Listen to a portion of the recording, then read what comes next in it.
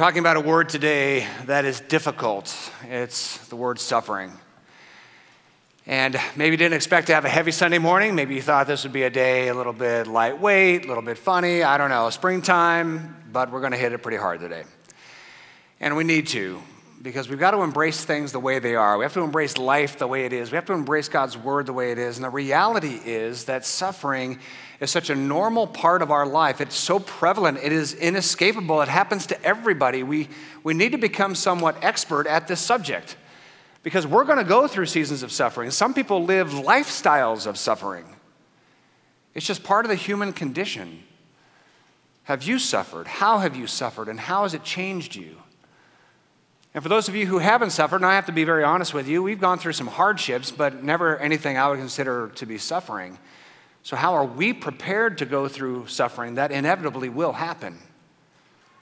I have the privilege of walking alongside hundreds, maybe over time, thousands of people who suffer intensely. How can I be further equipped, and how can you be further equipped to come alongside people who suffer? Suffering is normal. Suffering is common. We don't like the word, but we experience it in so many ways, not just personally in our lives and people around us, but even globally. There is the suffering of abuse. There's the suffering of war, the suffering of injustice, the suffering of prejudice, the suffering of crime, the suffering of loss and grief, the suffering of poverty, especially with children, and the suffering of loneliness. We experience all these things, and I know sometimes it's easier to say, I'm not going to deal with that today. But then when we or somebody we love experiences suffering, then we really have to be prepared, and we should be prepared now. Why not be prepared now? Why not prepare ourselves today through the power of God's word and the power of our communion together as followers of Jesus Christ to equip each other, to help each other, and to equip ourselves for inevitably what will happen. God hates suffering, something that is very obvious. God hates suffering. In Isaiah 1, he says, "Woe to this sinful world. Woe to this sinful world, a people whose guilt is great, a brood of evildoers, children given to corruption. They've forsaken the Lord. They've turned their backs on him. Why should you be disciplined anymore? Why do you persist in rebellion? Your whole head is injured. Your whole heart is afflicted. From the sole of your foot to the top of your head, there is no soundness, only wounds and welts and open sores, not cleansed or bandaged or soothed with olive oil. Your country is desolate. Your cities burned with fire. Your fields are being stripped. Your land laid waste." And Isaiah is a very long book about the saving work of God, and God begins with a lament about the suffering that he sees in the world.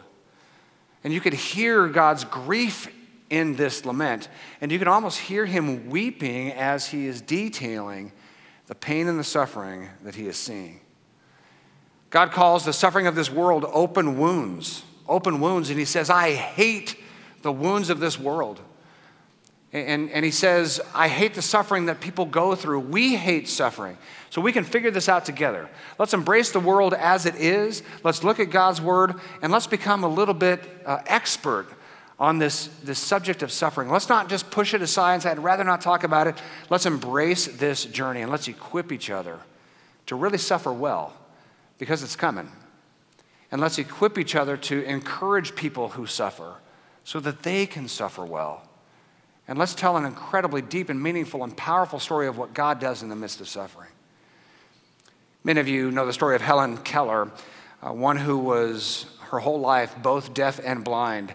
And through the encouragement of God and through the encouragement of people around her, she worked herself to the point where she got a college degree, a bachelor's degree, first one who was both deaf and blind to do so. And she spent the rest of her life encouraging others who were suffering. Because suffering does not have to be paralyzing. Suffering doesn't have to be suffocating. Suffering doesn't have to be defeating. We can overcome, not towards the goal of living a suffering-free life. I want to make that real clear right out front. The goal here is not to manipulate God so that we would have a life free from suffering. That ain't going to happen. Not going to happen.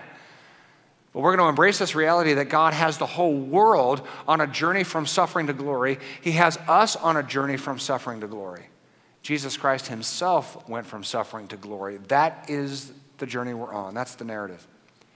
And so here's the promise of today. There is a full life through suffering.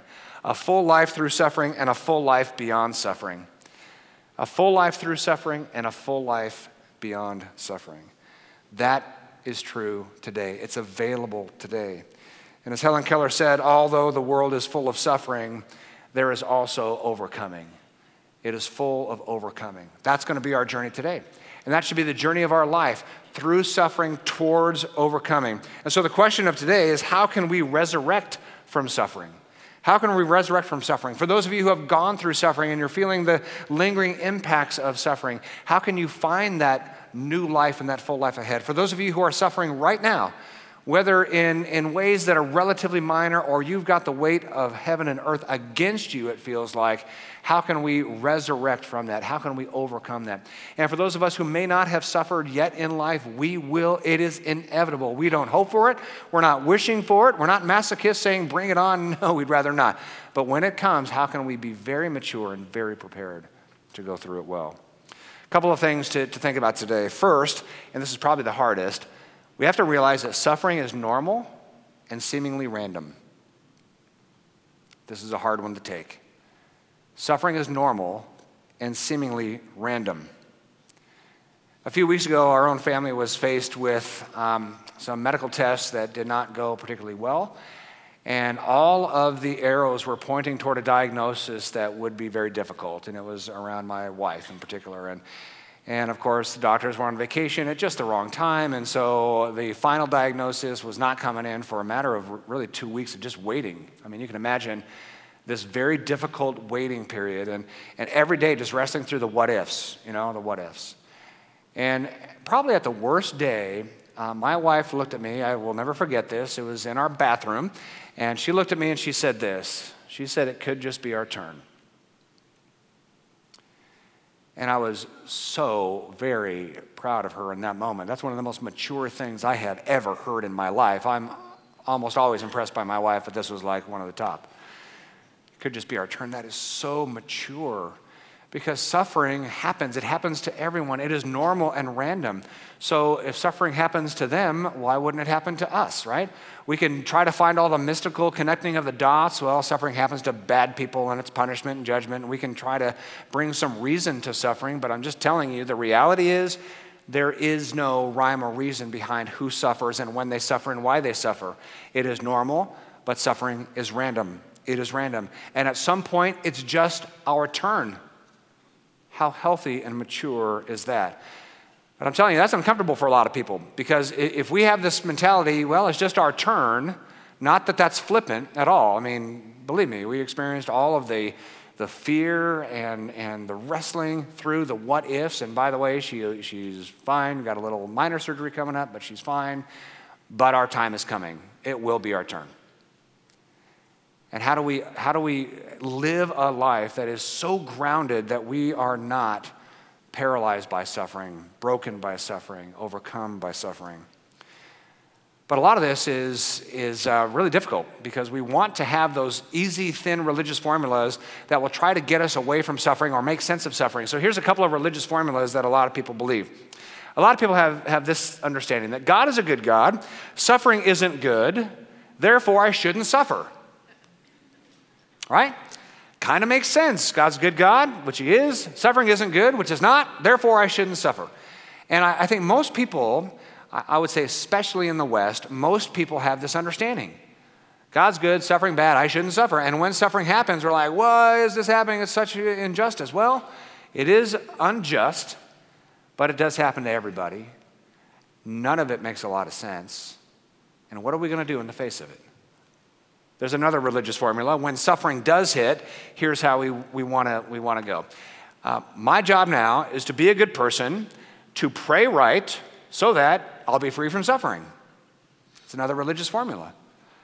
I'm suffering, I'm hurting, and so what do I need to do? Well, I got to get God to fix this. So I'm going to be a good person, and I'm going to pray right. And when I pray, I know what I have to do. I have to pray in faith. I have to believe, because the power of my belief is going to wake God up and get his attention and unleash kind of power. And I'm going to use the right word. I'm going to say, in Jesus' name, I'm going to claim, kind of health and healing and prosperity. I'm going to, pray for hedges. I don't know what those hedges are. I'm praying hedges of protection, calling out diseases by name, whatever it is, right? Give me the formula. I'm going to be a good person, pray right, and then some people will say, then God promises healing and prosperity. It's not true. It's not true. Just simply, plainly, it's not true. Doesn't work. And the problem is when we impose these really thin religious formulas to try to make sense of suffering and get control of suffering, when we impose those on people, we actually make the suffering worse. Because if we say, hey, God's a good God, suffering isn't good, therefore you shouldn't suffer. When we suffer, now we're questioning God's goodness. Or you put another religious formula, when we suffer, I'm supposed to be a good person and pray right, and then God promises to heal me. When that doesn't happen, either God failed or I failed. And when suffering gets to the unthinkable, that's nearly unsurvivable, that God would fail or we would fail. These formulas don't work, and these formulas make suffering vastly worse. Vastly worse. The better solution is just to embrace reality. Embrace reality. There's so much health when we embrace reality. And that health is in God's Word. Reality is in God's Word. One of the things I love about the Bible is it's real. So here's some doses of reality for you. Job 9:22. It's all the same, both the blameless and the wicked are destroyed. Pretty simple. It's reality. How about we put that on the billboard, see what happens. Psalm 73:13, surely in vain I've kept my heart pure and have washed my hands in innocence. All day long I've been afflicted. So you see David in Psalm 51, he says, boy, I blew it and I'm suffering consequences and I get it. So now he keeps his way pure and he's still being afflicted. It's just random. Ecclesiastes 8:14, we took a fun month through Ecclesiastes. There is something else meaningless that occurs on the earth, the righteous who get what the wicked deserve and the wicked who get what the righteous deserve. Just reality. Malachi 3, certainly evildoers prosper, and even when they put God to the test, they get away with it. Just reality. The formulas don't work. The religious formulas and platitudes don't work. Well, what about in the life of Jesus? Certainly the religious formulas work with the life of Jesus, right? Let's look at Hebrews 5. During the days of Jesus' life on earth, he offered up prayers and petition with fervent cries and tears to the one who could save him from death. This is Jesus, right? Is Jesus kind of in the religious formula? Is he doing good? Is he praying right? Okay, that's an understatement. He's the fullness of God in human flesh. He's the perfect with a capital P. He's the perfect. And is he praying right? Well, he's praying to his heavenly Father as the only begotten Son. He is praying fervently with petitions and cries and tears to the one who could save him from death. And he was heard. He was heard. God the Father heard him because of his reverent submission. Now here's the perfect. Praying perfectly to his perfect and good heavenly Father. Did Jesus get what he prayed for? What's the answer? He did not get what he prayed for. Next verse. Son though he was, the only begotten Son though he was, he learned obedience from what he suffered. God the Father looked at the perfect life of Christ, heard the perfect prayers of Christ. The good heavenly Father was being prayed to from his only begotten Son, about to go through the fire like none of us could even imagine. Not just the cruelty and torture of the cross, but bearing the sins and the shame of the world upon himself. And God the Father said no to the prayer of his Son and moved him forward to suffering. If the formula doesn't work for Jesus, it ain't working for you, and it ain't working for me, and it's not working for the person we're talking to who's really going through it. There's got to be something better, right? The reality is the world is utterly unjust, so much so that even the perfect suffered. So we've got to get kind of over this idea that we could somehow manipulate God so that we could have a world that's kind of free from suffering. We've got to get over that. We've got to get over the reality that there's things that we could do in our life, that would sort of earn God's blessing so that when suffering is passing through, it will pass over us. We've got to kind of get over that idea and embrace the reality that the journey we're on is complex. We can't connect all the dots as to why certain people suffer and why certain people prosper. We've got to own the reality as it is. You kind of quit this mystical connecting of the dots, because it does a lot of harm. Asking questions and trying to find answers, force answers as to why they're suffering here. Well, let's answer it by this mystical solution over here, and let's force those together. It doesn't do any good. Let's embrace reality. I can tell you why suffering happens. There's been a lot written about it. I can tell you why suffering happens. I haven't read an article yet that says what I'm going to tell you right now. So I'm going to give you brand new information. You ready? Never before uttered. I know why earthquakes hit. I know why earthquake hit Haiti in 2010, killing over 160 people. I know some moron Christians said it was judgment against their voodoo. But I'm going to tell you why that earthquake struck. Because sometimes tectonic plates shift. That's why that earthquake hit. Nothing more, nothing less, no mystical explanation. I know why so many young people died of influenza this last season, including 2 in our own church. Young, healthy people. Because it was type A that hits hard, and when the bacterial infections hit, sometimes healthy bodies can mask the symptoms when sepsis sets in. That's why so many people died of influenza. I know why a local young man recently lost his life when a drunk driver hit him head on. Because he was driving and he was drunk. Nothing more, nothing less, no mystical explanation. I know why a 24-year-old and a 15-year-old died when a tire separated from a vehicle coming the opposite direction and the tire jumped into their windshield, killing them both. I know exactly why that happened. Because in this world, freak accidents happen. Nothing more, nothing less, no mystical explanation. I know why a father of 3 young boys was recently diagnosed with an incurable brain tumor. Because the human body is imperfect, fragile, and susceptible to genetic and environmentally caused disease. Nothing more, nothing less. No mystical explanation. I know why a young man, Mr. Carr, was paralyzed from a shooting during a street crime in Central California. I know why that happened. Because horrible people do horrible things to other people. Nothing more, nothing less. No mystical explanation. Suffering is normal and seemingly random. How does that make you feel? Right now, how does that make you feel? For some of you, you have found some kind of comfort in religious and mystical formulas. Even though you know they really don't work, we still kind of hold on to those things because we've got to somehow make sense of suffering, and we've got to somehow believe that we're in some control so that suffering will maybe miss our family or miss my life because I'm good, because I'm religious, because I pray right. And so this truth might be very uncomfortable for you. For a lot of people, and a lot of people have experienced incredible freedom today as they're finally able to take a breath and to say, oh wow, reality. This is reality, right? And I can finally embrace reality. And I'm telling you, embracing reality will give us freedom and give us strength to not only comfort each other, but to brace ourselves for when tragedy strikes. We will walk through with maturity, not in the weakness of religious formulas, but maturity and strength and power because we've embraced reality, God's reality that he talks about in his word. Freedom will come if we embrace the reality that suffering is normal, inevitable, and seemingly random, and every once in a while, it's our turn. Not by some mystical story out there that has, deep and profound necessarily meaning, or because we deserve it because of our sin, or because God wants to, shape us in ways that are just going to happen by crushing us. There may be no rhyme or no reason. Sometimes it's just our turn. And embracing that is so, so healthy. Secondly, God is in our suffering. God is in our suffering. There's this wonderful theme in God's word that God is uniquely present in the stories of people who suffer. Uniquely present. Now, I want to be very clear here. God hates suffering. He hates suffering. And we see that throughout the Bible.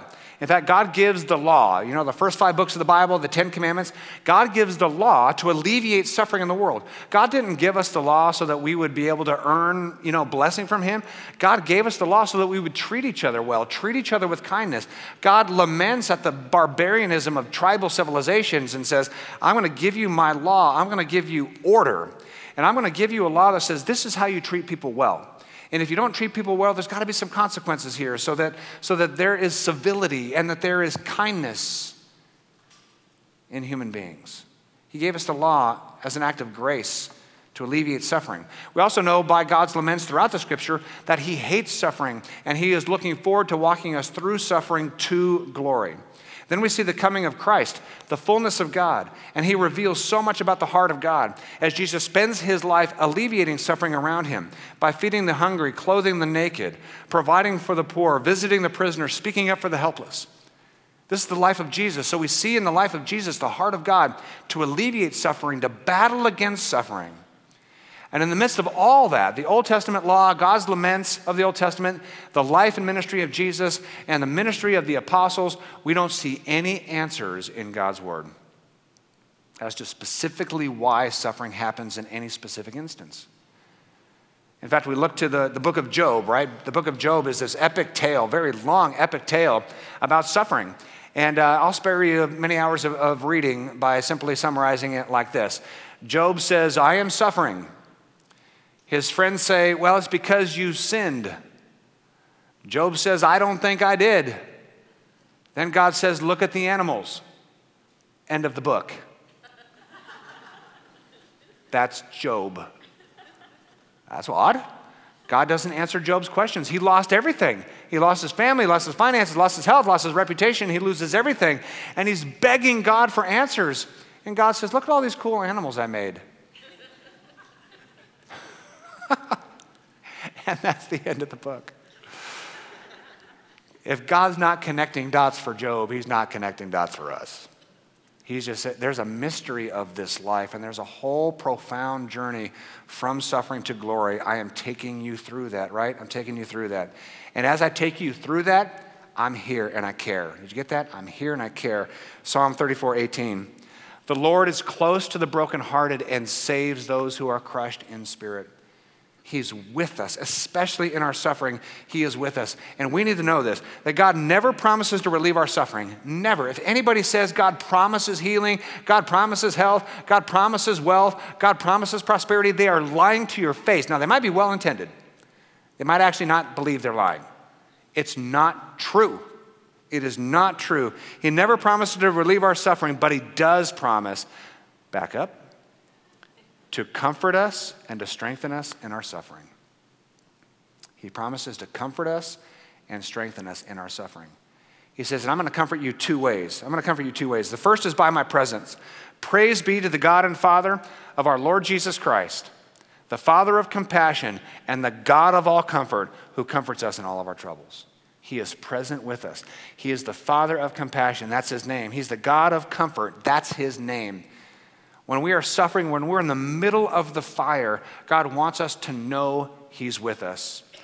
He's not condemning us. He's not judging us. He's with us and he's compassionate towards us. We look at the life of Christ and we know God hurts with us. He empathizes with us. He weeps with us. He's right there. Now, again, I have the privilege of walking alongside so many people who suffer. And most of the time, they don't feel God's presence. And that's okay. We may not feel God's presence in the middle of the fire, and that is okay. He says, maybe if you don't feel my presence, you can still trust my presence. I made you a promise. I'm with you. I will never leave you, never forsake you. My heart is with you. My heart breaks with you. I weep with you. Just believe it if you don't feel it. But if you don't feel it, I'm going to comfort you in another way. God comforts us in our troubles, so that we can comfort those in any trouble with the comfort we ourselves have received from God.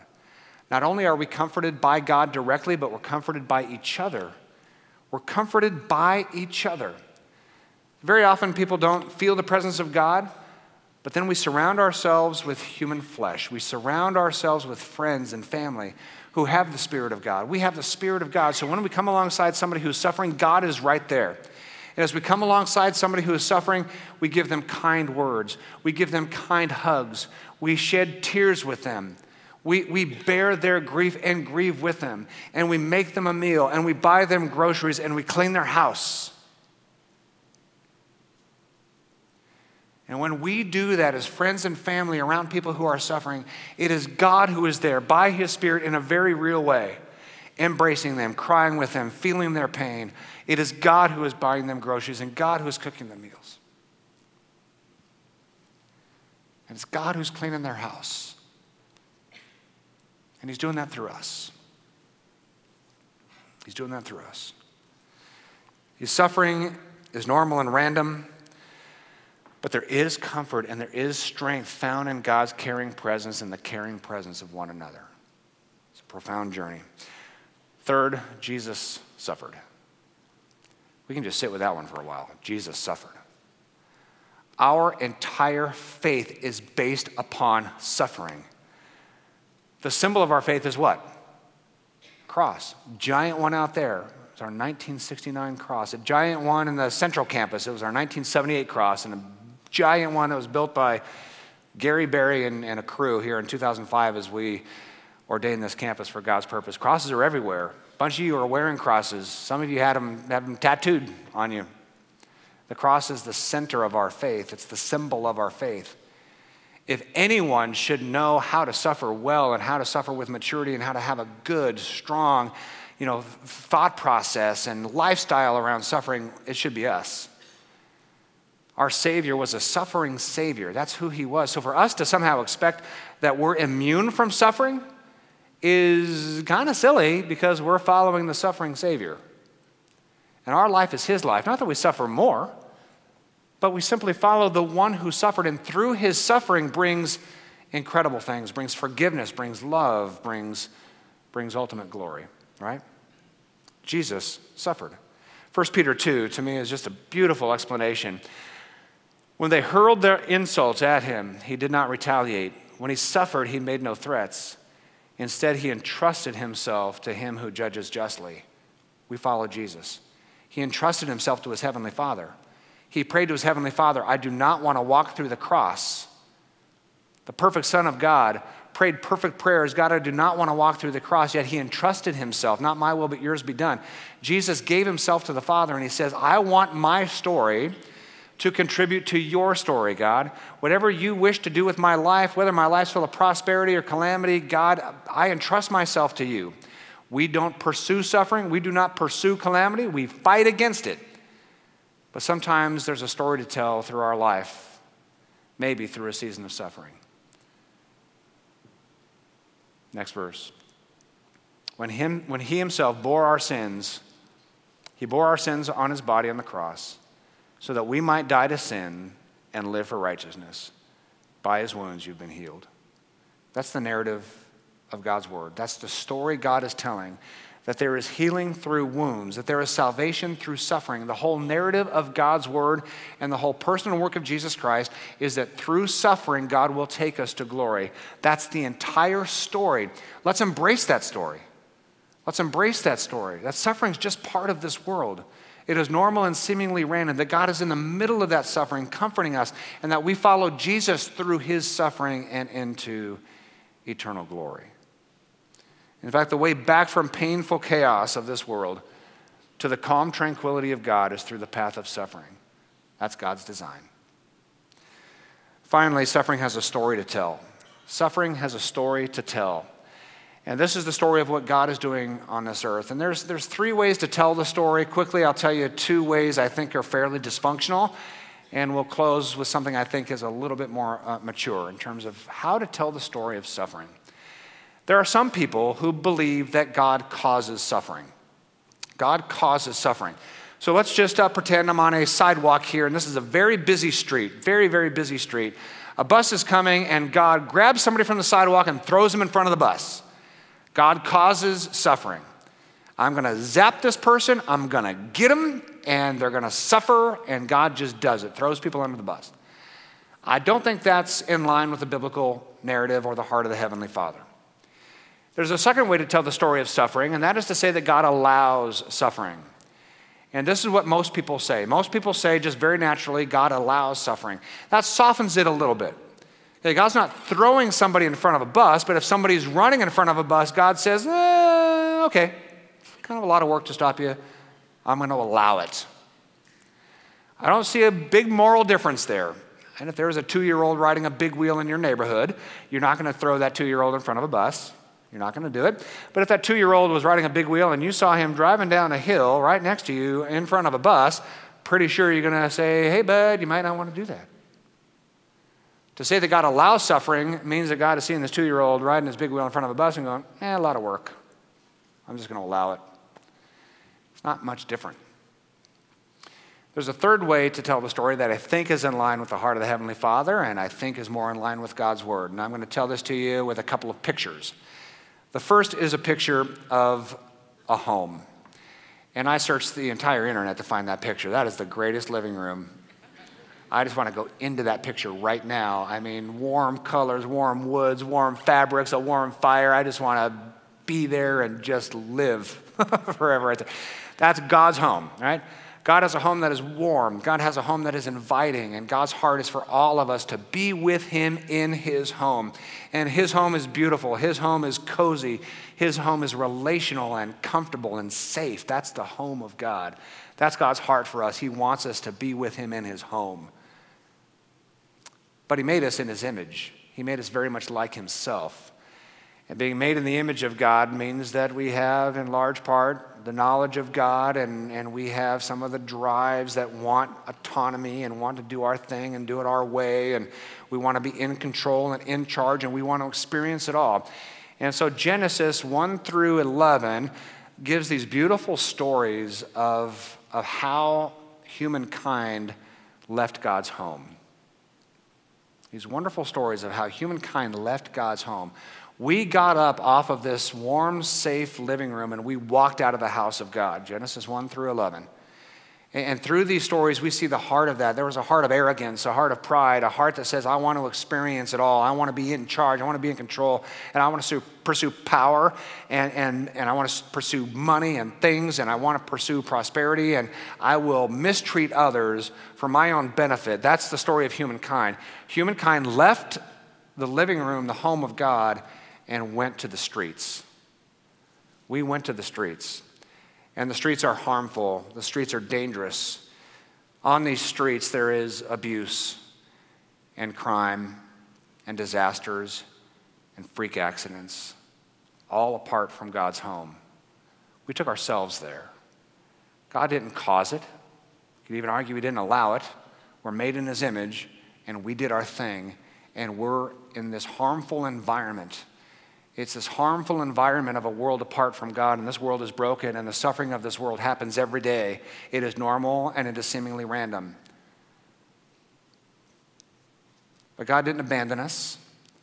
God still loves us. Even though we walked out of his home, he still loves us. And he volleyed messages to the streets. I love you. I forgive you. Will you come back home?